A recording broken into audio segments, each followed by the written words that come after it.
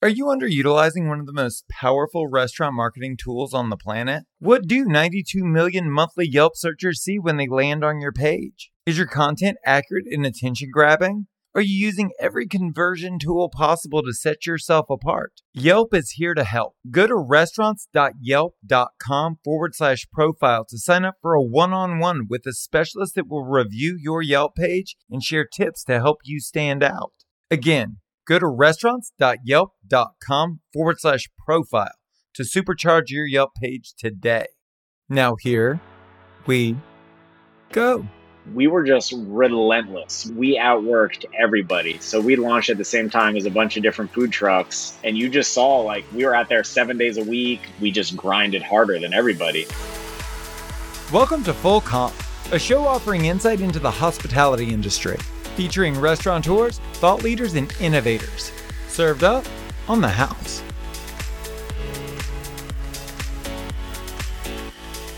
We've spent the last 15 months together, questioning every assumption about this industry. What I've learned from more than 100 interviews is that a 6% net profit doesn't need to be the standard. I've collected the best practices from the best operators in the world and created a guide detailing the 5 steps they've all taken to achieve a 15% net profit in their restaurants. You can download that guide for free by visiting restaurantprofitguide.com. Again, that's restaurantprofitguide.com. I was raised in this industry, and for the first 10 years of my career, I ran my restaurants the way I was taught to run other people's restaurants. I led my teams the way others had led me, and I never questioned it until one day I did, and a whole new world opened up before my eyes. But what if you never got that education? Andrew Dana is an incredibly successful restaurateur, sitting on over half a dozen locations, and the dude had absolutely no operational experience prior to opening his first restaurant. He just did what he thought was right and followed his gut instincts. Today we go through how an industry outsider is changing the way we should look at our restaurants and our industry.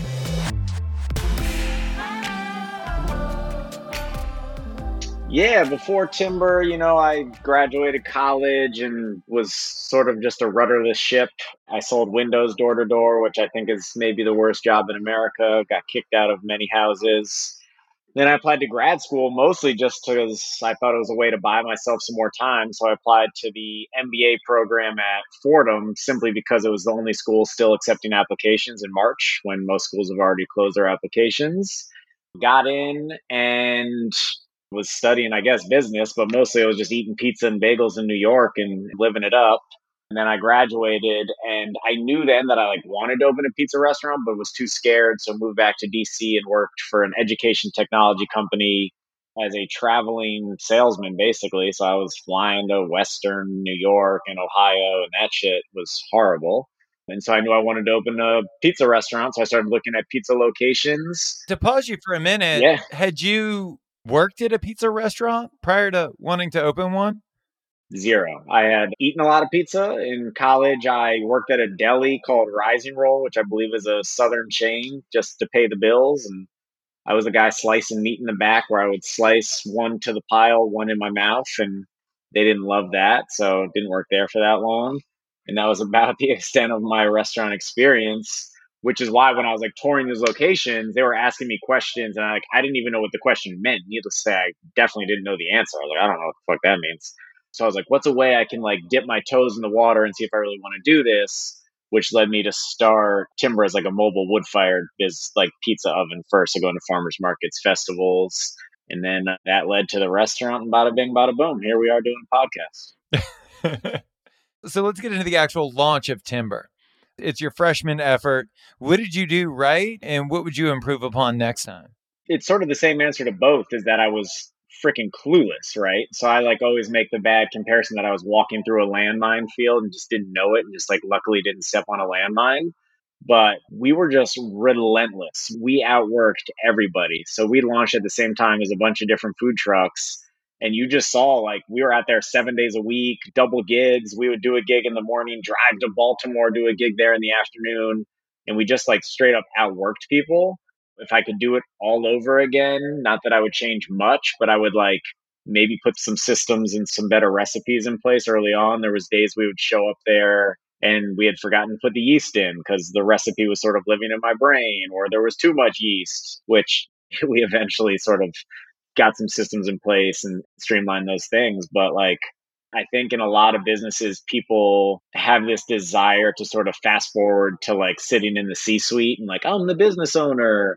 And they do that too quickly. And then certainly in this business and hospitality, customers' experiences and just nailing everything is so important. And we just grinded harder than everybody. And the food trucks we started at the same time as, most of them had more experience. Some of them had better ideas. They had better funding, but these dudes were taking weekends off so they could go to parties and going to birthday parties and taking 3 weeks off in August to go on family vacations. And we were like, no, we're just going to work every single day for a couple of years and see what that does for us.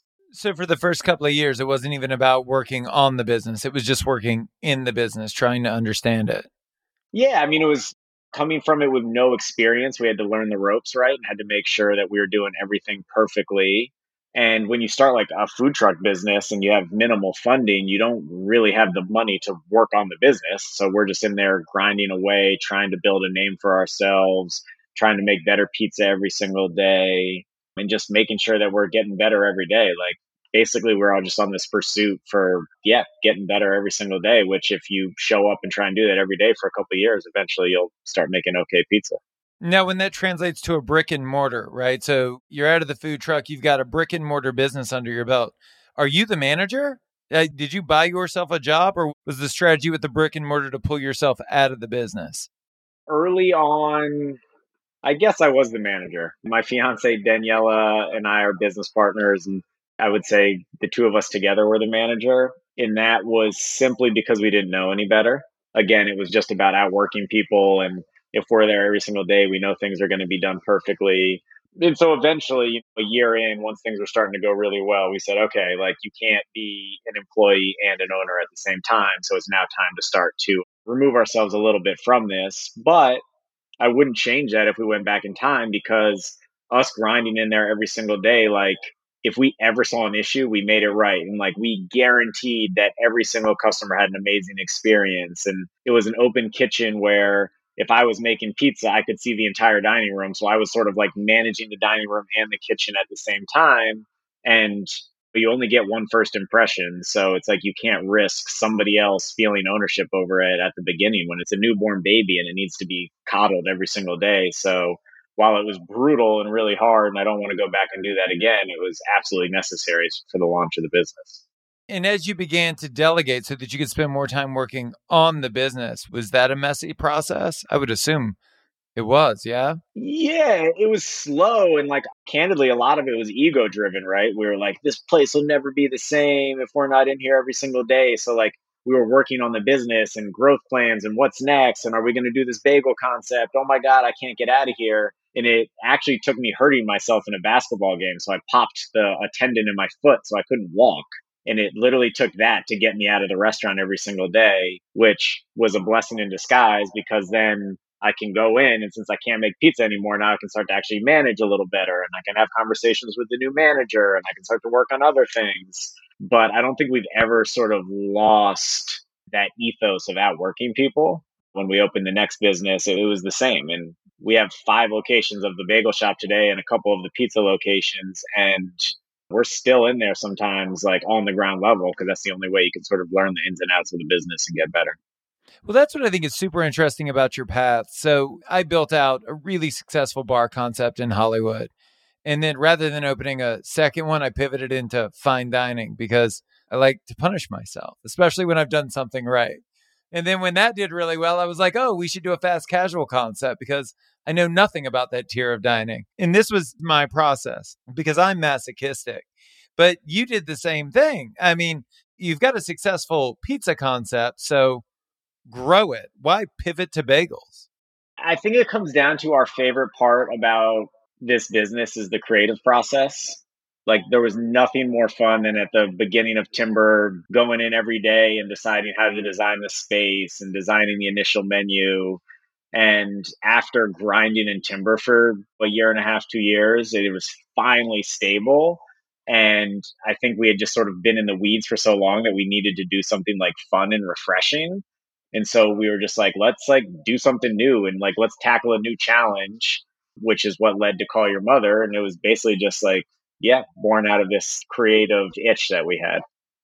You're the only person I have ever heard refer to opening a restaurant as fun and refreshing. Well, the opening part wasn't that fun, but the building the menu and the design. Yeah, no, we got our shit rocked when we opened for sure. Oh, for sure. Well, so let's talk about that because the concept itself is very stylized. And I'm sure the bagels are great, but I would also argue that there are restaurants that close every day that have great food, that have incredible food, because that's only part of what I think people are attracted to. And you have a really specific aesthetic, like a strong sense of style that goes into all of your concepts. Talk to me about one, the creative process there, since you brought it up. And then two, how much you think that affects the affinity that people have, not really for your business, but like for your brand. Yeah. So everything we do is pretty bootstrappy and we design in a bootstrappy way. Sort of how once you draw up a business plan, nobody ever looks at it again and you sort of make decisions every single day. We design the same way. So I call it design on the fly. So you go in every day and you see what the space is looking like and you just make decisions based on that. So we never sort of have this master plan that we follow. We sort of just chip away at it sort of day by day. And then for the actual sort of design and aesthetic, it's funny for both restaurants. I just sort of like close my eyes and envision what I want it to be like. And then we sort of back our way into that. So for Timber, I knew I wanted it to feel like you were in the Adirondacks in the summer. And that was before we even had a name or anything. And then we sort of like figure out how to get there.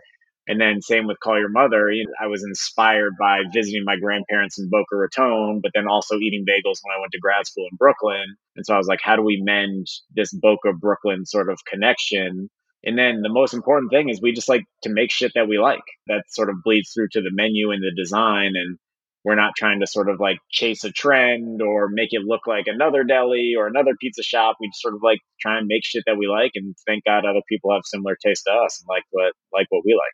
Well, I think you bring up a really interesting point that I think all of us, especially in the creative process, when we're looking at whether it's digital assets or branding assets or the overall aesthetic of the restaurant, we always talk about like how we need to execute, what it needs to look like. But especially when you're over time and over budget, which has at least been the story for me every time I've built out a restaurant, you kind of lose that. What do we want it to feel like? What do we want that experience to be like? And that's really what creates the affinity, right? Like people can make bagels at their house. They can make a pizza at home. Trader Joe's has a decent crust. What I'm saying is they're going out for an experience. And so a huge part of that has to go into that initial design process. I also think a big thing that goes into the way people feel is like the cultural experience that the employees provide. Talk to me about company culture and what you guys have done. How did that play out conceptually through execution? Well, we came at it from two different ways. And that one is Daniela, my fiance and business partner, sort of went to culinary school and came up through kitchens. So she saw sort of how heinous the culture in a lot of kitchens are. And then I came at it just like totally from outside of the industry. So I was like, wait, why does it have to be like that? That just doesn't seem right. Like people should enjoy coming to work and we should treat everybody the same. So we just had that like original ethos.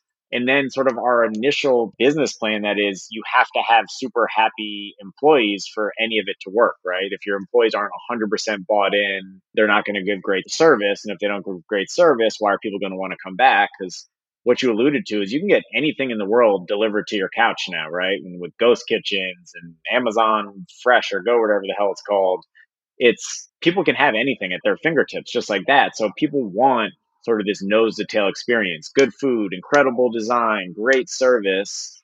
And I truly believe that sort of like the spark to all of that is super happy employees. So you just can't cut any corners on anything there. You can't cut their pay. You can't cut their hours. You can't cut their benefits. It's just all an important piece of the puzzle that leads to a successful business. But what does that look like in practical application? Everyone listening is like, sure, bro, but how do you pay for that? Yeah. Well, you have to catch lightning in a bottle and have a really busy restaurant. So, which is what we've been very lucky to do 2 times. But I think they feed off of each other, right? Is we have so many employees who have been with us since day one at Timber. We've been open for 5 years, and we have so many employees who have been with us since day one at Call Your Mother. It's been over 3 years.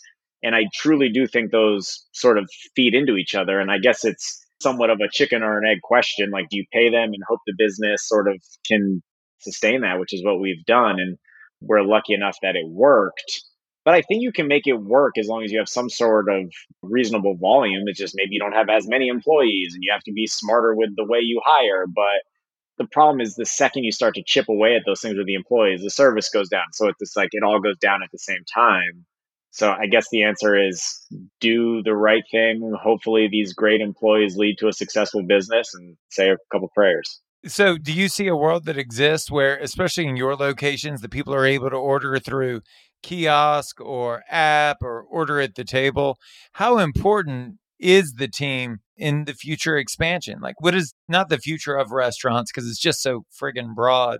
Like, what is the future of your restaurant? Do you look at this tech and say, I'm going to stick old school, or are you willing to evolve? Yeah, I mean, I think the answer lies somewhere in the middle. I don't envision a future where we have kiosks and order with barcodes at the table. We do have online ordering, so you can online order to come pick up. But my favorite part of going to a restaurant is talking to the people there and saying, "Hey, what's great? What's your favorite? Oh, can I make this like weird modification?" And we always say we're a restaurant, so you lose that at a kiosk and a table. And a lot of people have lots of questions, and if you sort of chip away at that experience, then you've sort of lost what you are in your original ethos. So while we use technology to track ordering trends and to see what people are ordering a second time and what they're not ordering anymore so we can improve that product, I think we're in the hospitality industry to be hospitable and not to have people come and order on robots. And there's enough places doing that to sort of cut as many costs as possible. And I think we'd like to play the game to make it a incredible experience nose to tail. And I think you need that personal touch to do that. I want to talk about diversification of revenue streams, something super bland, but also really, really relevant, and something I think you've done really well in looking at if it rains in New York, it negatively affects business in one way, but picks up business in another way if you've done it right. And I think you've done it really right. Can you talk about all of your different revenue streams and how they work in conjunction? Yeah, so I think a lot of it stems from the fact that we were like, restaurants never work. Holy shit, how are we going to make this work? How are we going to pay our rent? We have to do as much stuff as possible. And so we do obviously restaurant, online ordering, we do some delivery. We've heavily focused on catering, which doesn't mean just office catering. So for Timber, we'll cater. We've built out a whole wedding catering team. Pre COVID, we did 48 weddings that year. And then we also do tons of farmers markets, which it's a way to get to pockets of the city that don't know about your restaurant. So it's this way to market your restaurant and your product and your catering while also making money.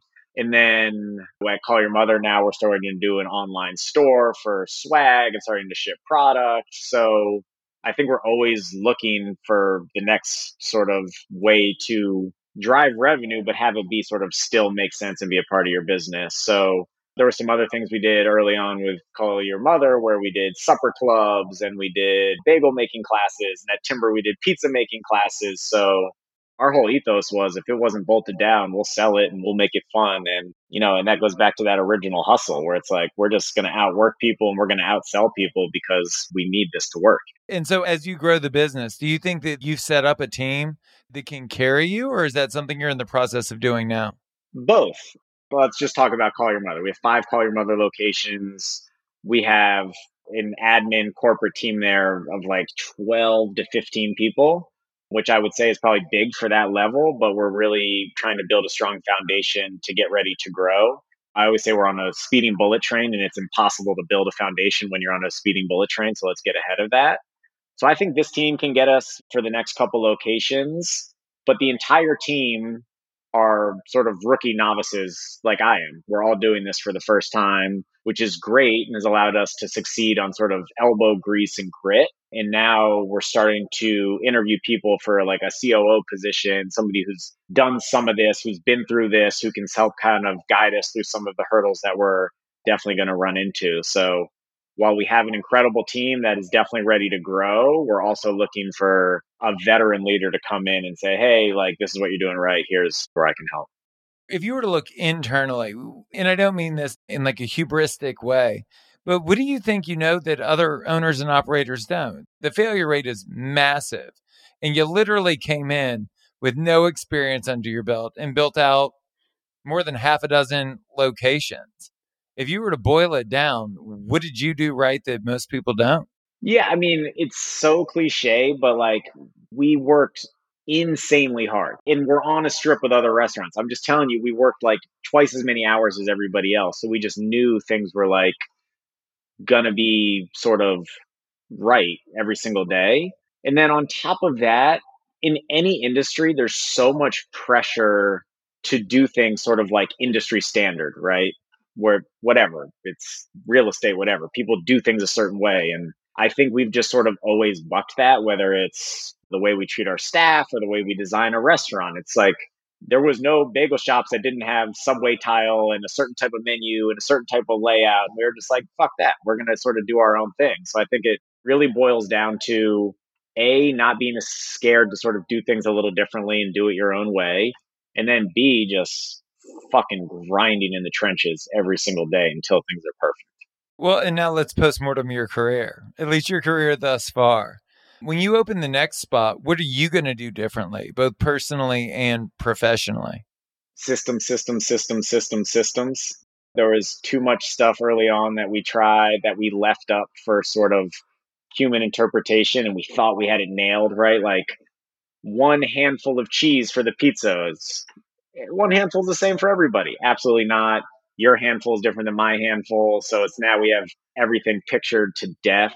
And while like I wouldn't change anything because it's led to sort of where we are, which is great.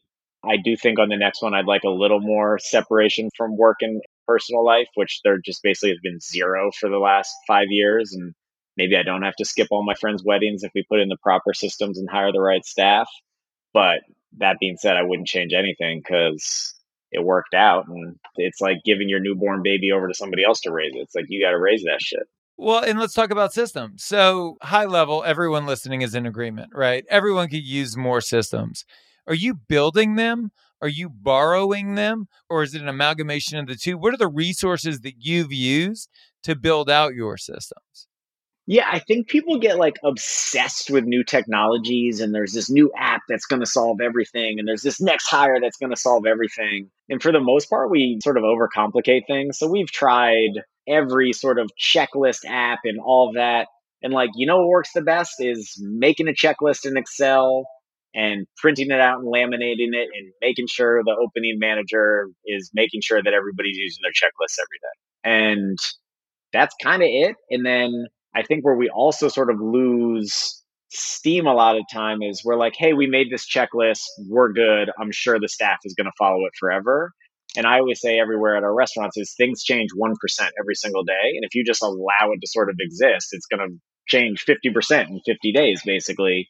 So it comes down to creating very simple, very sort of tangible checklists or systems that people are actually going to use every day. And then it becomes about a relentless pursuit to make sure they're actually implemented every day because early on it was all about these technologies and it's going to solve everything and then like nobody's fucking using them and a piece of paper that people can look at and hold just works just as well. So don't overcomplicate it.